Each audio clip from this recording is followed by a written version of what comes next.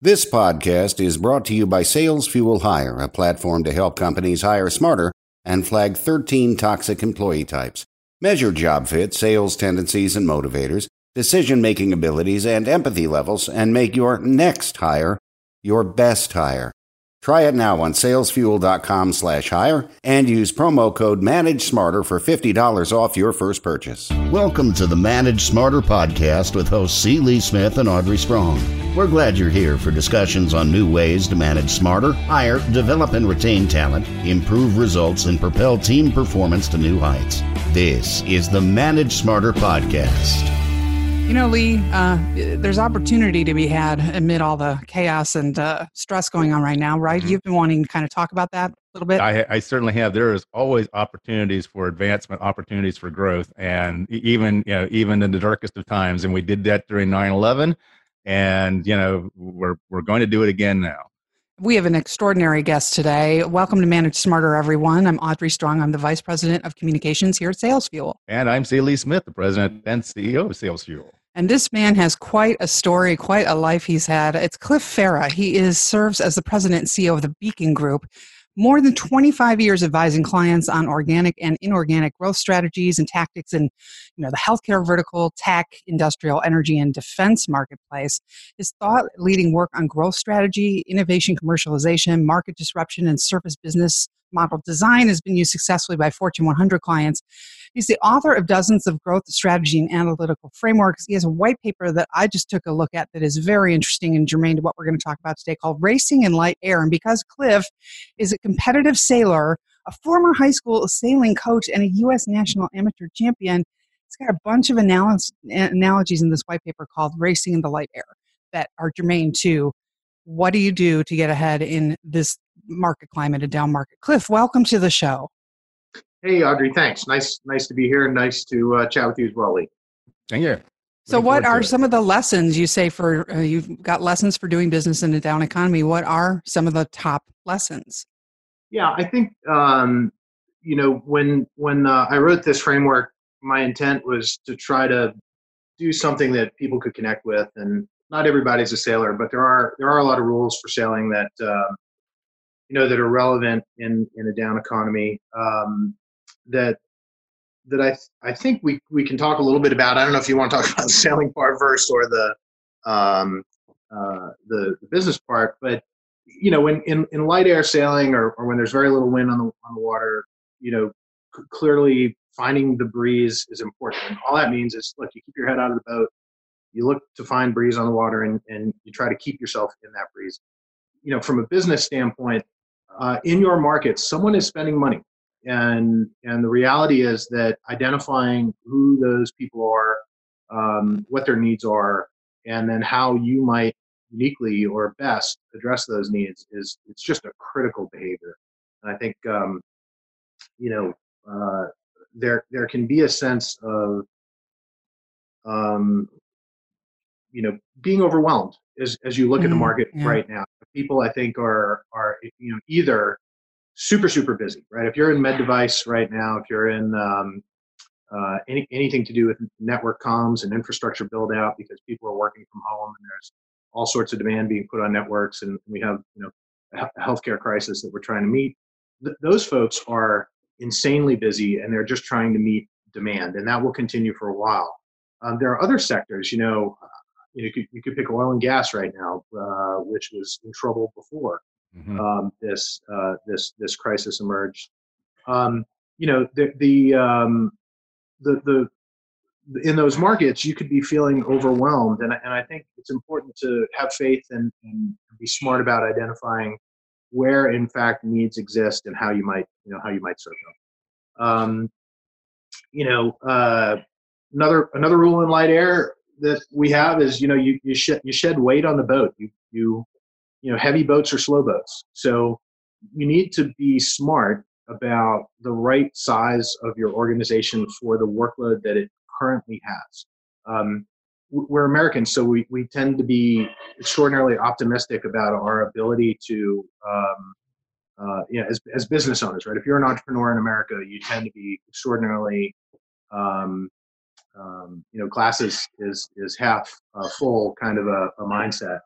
And I think it's important that as you consider, go forward, you're very realistic about the headcount that is required, and you're grappling with things like furlough and layoff.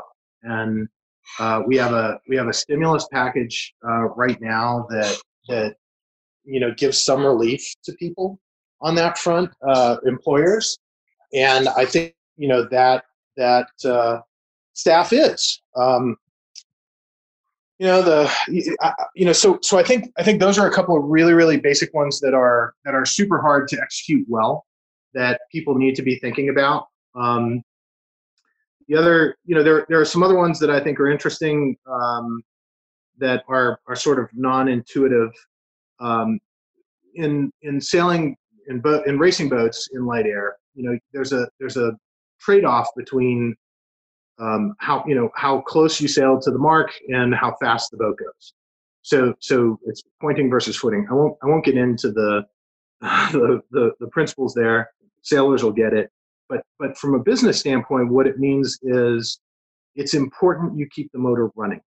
So rather than strictly worrying about getting and maintaining your top line revenue perspective, it's much more important that you keep your people busy and that you keep your core team busy. So the trade-off is you might use a price discount to maintain work so that the engine continues to run and doesn't break. We think that's much more important than trying to maximize margin or maintain some arbitrary standard that you set before. That makes sense. Cliff, this discussion reminds me of one of my favorite quotes, which is all ships are safe when they're in the harbor, but that's not what ships were built for. Right. and that's totally true. And, we talk a little bit in this white paper about sometimes a flyer pays. And what that means is, sometimes you need to take a risk, and it should be a calculated one, but markets are in disruption. So every one of the listeners right now should be thinking about the near and long-term implications of the pandemic, right? So let's think about it. Let's take the fact that we're all starting to work from home. There are economic, infrastructure, political, cultural implications of this, and savvy companies are starting to think through what that means to their business. So, do I really need this much commercial office space? Yeah, commercial office space. So let's talk about that. So you're a property owner right now. Your tenants are asking you for abatement on their rent. Mm-hmm. Some of them are probably filing for bankruptcy, unfortunately. What do you do with that square footage? So property managers, owners of physical infrastructure should be thinking about repurposing their footprint, about changing their business model. So let's assume that we all get comfortable working at home. I've been working at home for a long time, so for me, this is very, very normal. For other people, they're going to have 6 months of work from home experience by the time this is over. They will have built out enterprise grade communications infrastructure in their home. They'll get used to the 1 minute commute, right? The walk from past the cat down the hall. Yeah. If we can all stay out of the kitchen, it would be great. Yeah. Right. So they start to get used to that, and there's going to be some percentage of worker that wants that to continue. So employers are going to be confronting whether or not that's something they want to embrace. If it is, then commercial real estate's a tough hold right now. The way I see it, Cliff, is like the pandemic is a great accelerator. So things that were already happening before are now just accelerating. And whether it be shopping malls is one example. It's like now they were already getting hit, with some of the retailers filing for bankruptcy. Well, bricks and mortar retail, was another one that was already sliding. And, delivery from grocery stores was something that was already picking up, just like online learning and things like that. These were things that were already happening, but now they've been greatly accelerated. And so just as the shopping mall has to replace the Sears and Roebuck store I'm dating myself, the Sears store that timely reference. Yes. Yeah, that have gone out of business now with a urgent care center or with a gymnasium or something like that. Just as you said, it's like we have to use our space, we have to use our people and keep them busy and keep them productive. Yeah, so I think that's spot on, and so being creative and taking a flyer. So think about urban office buildings where there may be a housing shortage. Repurposing, reconfiguring offices into residential space, or a portion of offices into residential space, is something I think we'll probably see. So do you get ahead of that? Is it something that you start to shape the market in your area so that you're positioned at the forefront of that shift and able to take advantage of it? Are the kind of things I think we'll start to see. One thing we've been really wanting somebody to come on the show to talk about this, an expert, is talking about taking on your competitors one by one, which you referenced in the white paper. Right. So you said, we're all still in our boats and we're still racing. And so I can see my 4 competitors ahead of me. You said you take one on at a time. So how do you know which one to go after first? Yeah, great question. I'll tie it into another point as well, which is this answer. So the important thing is you have to reframe your mindset entirely as you think about competing in a bad economy. Everyone is struggling in your sector, right? Like there's nothing unique. You're not being punished. It's not something that you did wrong. The truth is when you have this sort of a downturn, with the amount of time that's associated with it, you have to reframe your expectations. You have to reframe what you think the new is, and part of that is a very honest assessment of yourself versus your competitors. I think the other piece that I don't really talk about in the white paper that I believe is a truth is any share gains you make in a down economy, as the market rebounds, you manage to maintain that share percentage, ultimately yields a multiple effect. Mm-hmm. So you'll see an awful lot of movement in the market right now in terms of share. Sometimes that share happens because your competitor can't sail anymore, right? For whatever reason, they can't economically survive and they close up shop. And part of the challenge in picking off that competitor is really picking up their customer base. How do you immediately step in and take advantage of that? The other thing that you have to do is sort of look at your performance at a much lower scale relative to their performance at a much lower scale, and that makes logical sense, but practically it's super hard to do. So for example, all the work you did last year, figuring out your go forward market size, trend analysis, all the classic stuff that you do when you're worrying about your annual activities or your multi-year activities, all of the data that you base that on, throw it out. It's no good anymore, right? You can't be making decisions based on work that you did in March, April, or May of last year. It's just not real anymore. So very, very quickly, you have to understand that new environment, where the competitors are in that environment, and then you need to have very mercenary thoughts about how you're going to pick them off. What's their weakness relative to yours? What can you focus on that they can't do? How can you use your capabilities to take share from them? And it depends on the company and the industry and the size of the entity and the resource you can put behind it. But I think that mindset is super important, versus dreams of global dominance. Right now, you should be thinking about day to day, getting through this transitional period, and then how you take more than your fair share in that time frame. And you're right. You also then have to take stock of yourself and realize what you can do and what you're really good at. So I think that also dictates which competitor you go after, because if you sense a weakness in them, which is your strength, that in my mind, that's one that you go after immediately. Right. Usually, more sailing analogies. Right, back in the days when sailboats fought one another on the water, you wouldn't see a little boat taking on a big boat typically. Mm-hmm. You'd see a little boat taking on a little boat. So that's one of the key factors, is try to take on like-sized creatures, and then if you have the ability to gain access to capital, either through outside investment or your own funding, you're going to find this is a phenomenal time to buy share. So acquiring companies that are having a tough time weathering the storm, especially smaller, newer entities that have good intellectual property or capability, I think you're going to find it's a buyer's market for quite a while. It's a great time to go after their talent too. Absolutely. So that's actually thinking about who you would like to get on your team from a competitor that's in a critical role can have a major impact on both businesses.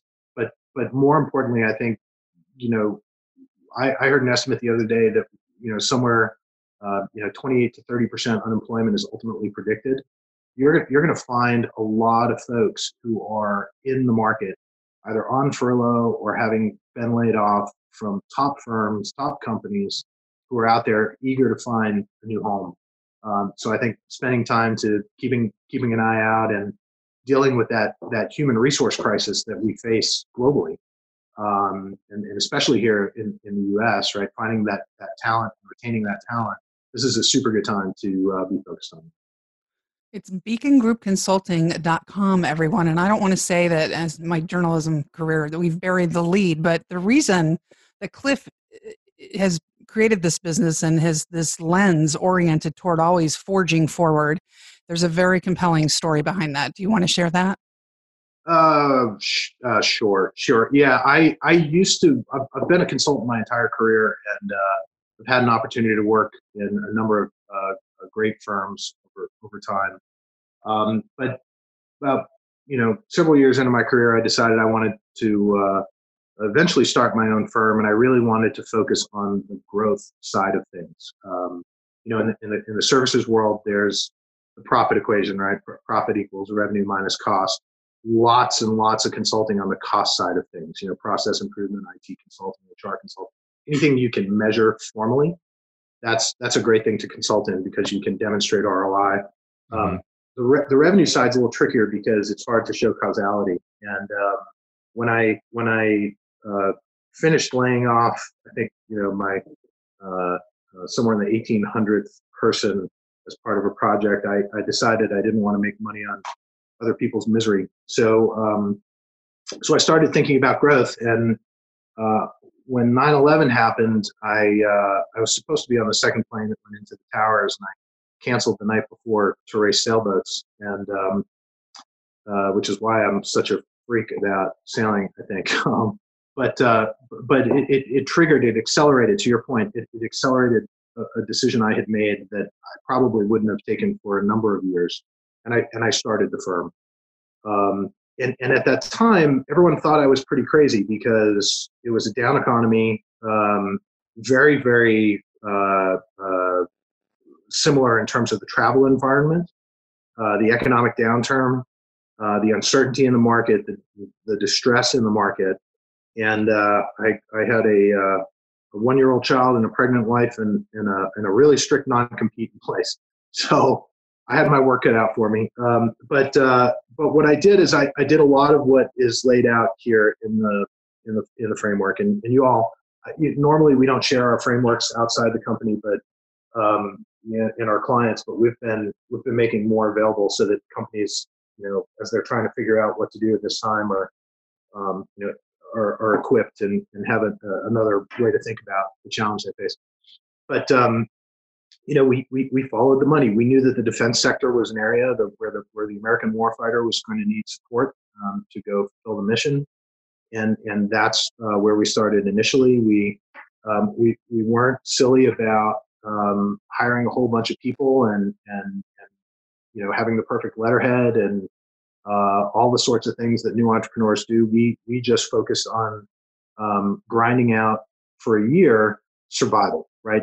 Doing relevant work, helping clients grow, being referenceable, all of the things that you do to build momentum. I think the lessons that we learned, the pragmatic mindset we had, the brutal self-assessment of our capabilities and where those fit in the market versus kind of high self-esteem were really, really necessary to let us navigate at that time. now it's what, almost 20 years later. Last year we completed our 1,000th project for our clients. We work with leading corporations around the globe and help them figure out how to navigate times like this. So it's been a great ride so far. Ironically, your story is one of by doing what you loved, it saved your life. Yeah, exactly. Right. And I'm grateful. I feel like it's we have a phenomenal team at the firm right now, and these are really difficult and uncertain times. And we're living this playbook, and it's hard, but we're doing it because this is what needs to be done to survive. And I think my intent is that it continues to work the way that it did before. So I'm not just advising this. I'm living it right now. And you have lived it. Well, we feel very lucky that we had you as a guest today, Cliff, because it's great advice from somebody who has been through it before and now again. So thanks for all the great advice. Beacon Group Consulting, and on LinkedIn, you are Clifford Farah. And I like this. Sadly, you said, I don't participate in Twitter, and my children are very disappointed in me. So no Twitter. No Twitter. Sorry. Thanks a lot, Cliff. Appreciate it. Thanks, Lee. Thanks, Audrey. Enjoyed it. Thanks for listening. If you enjoyed the show, please rate and recommend on iTunes, Overcast, or wherever you get your podcasts. You can also get more great information at salesfuel.com.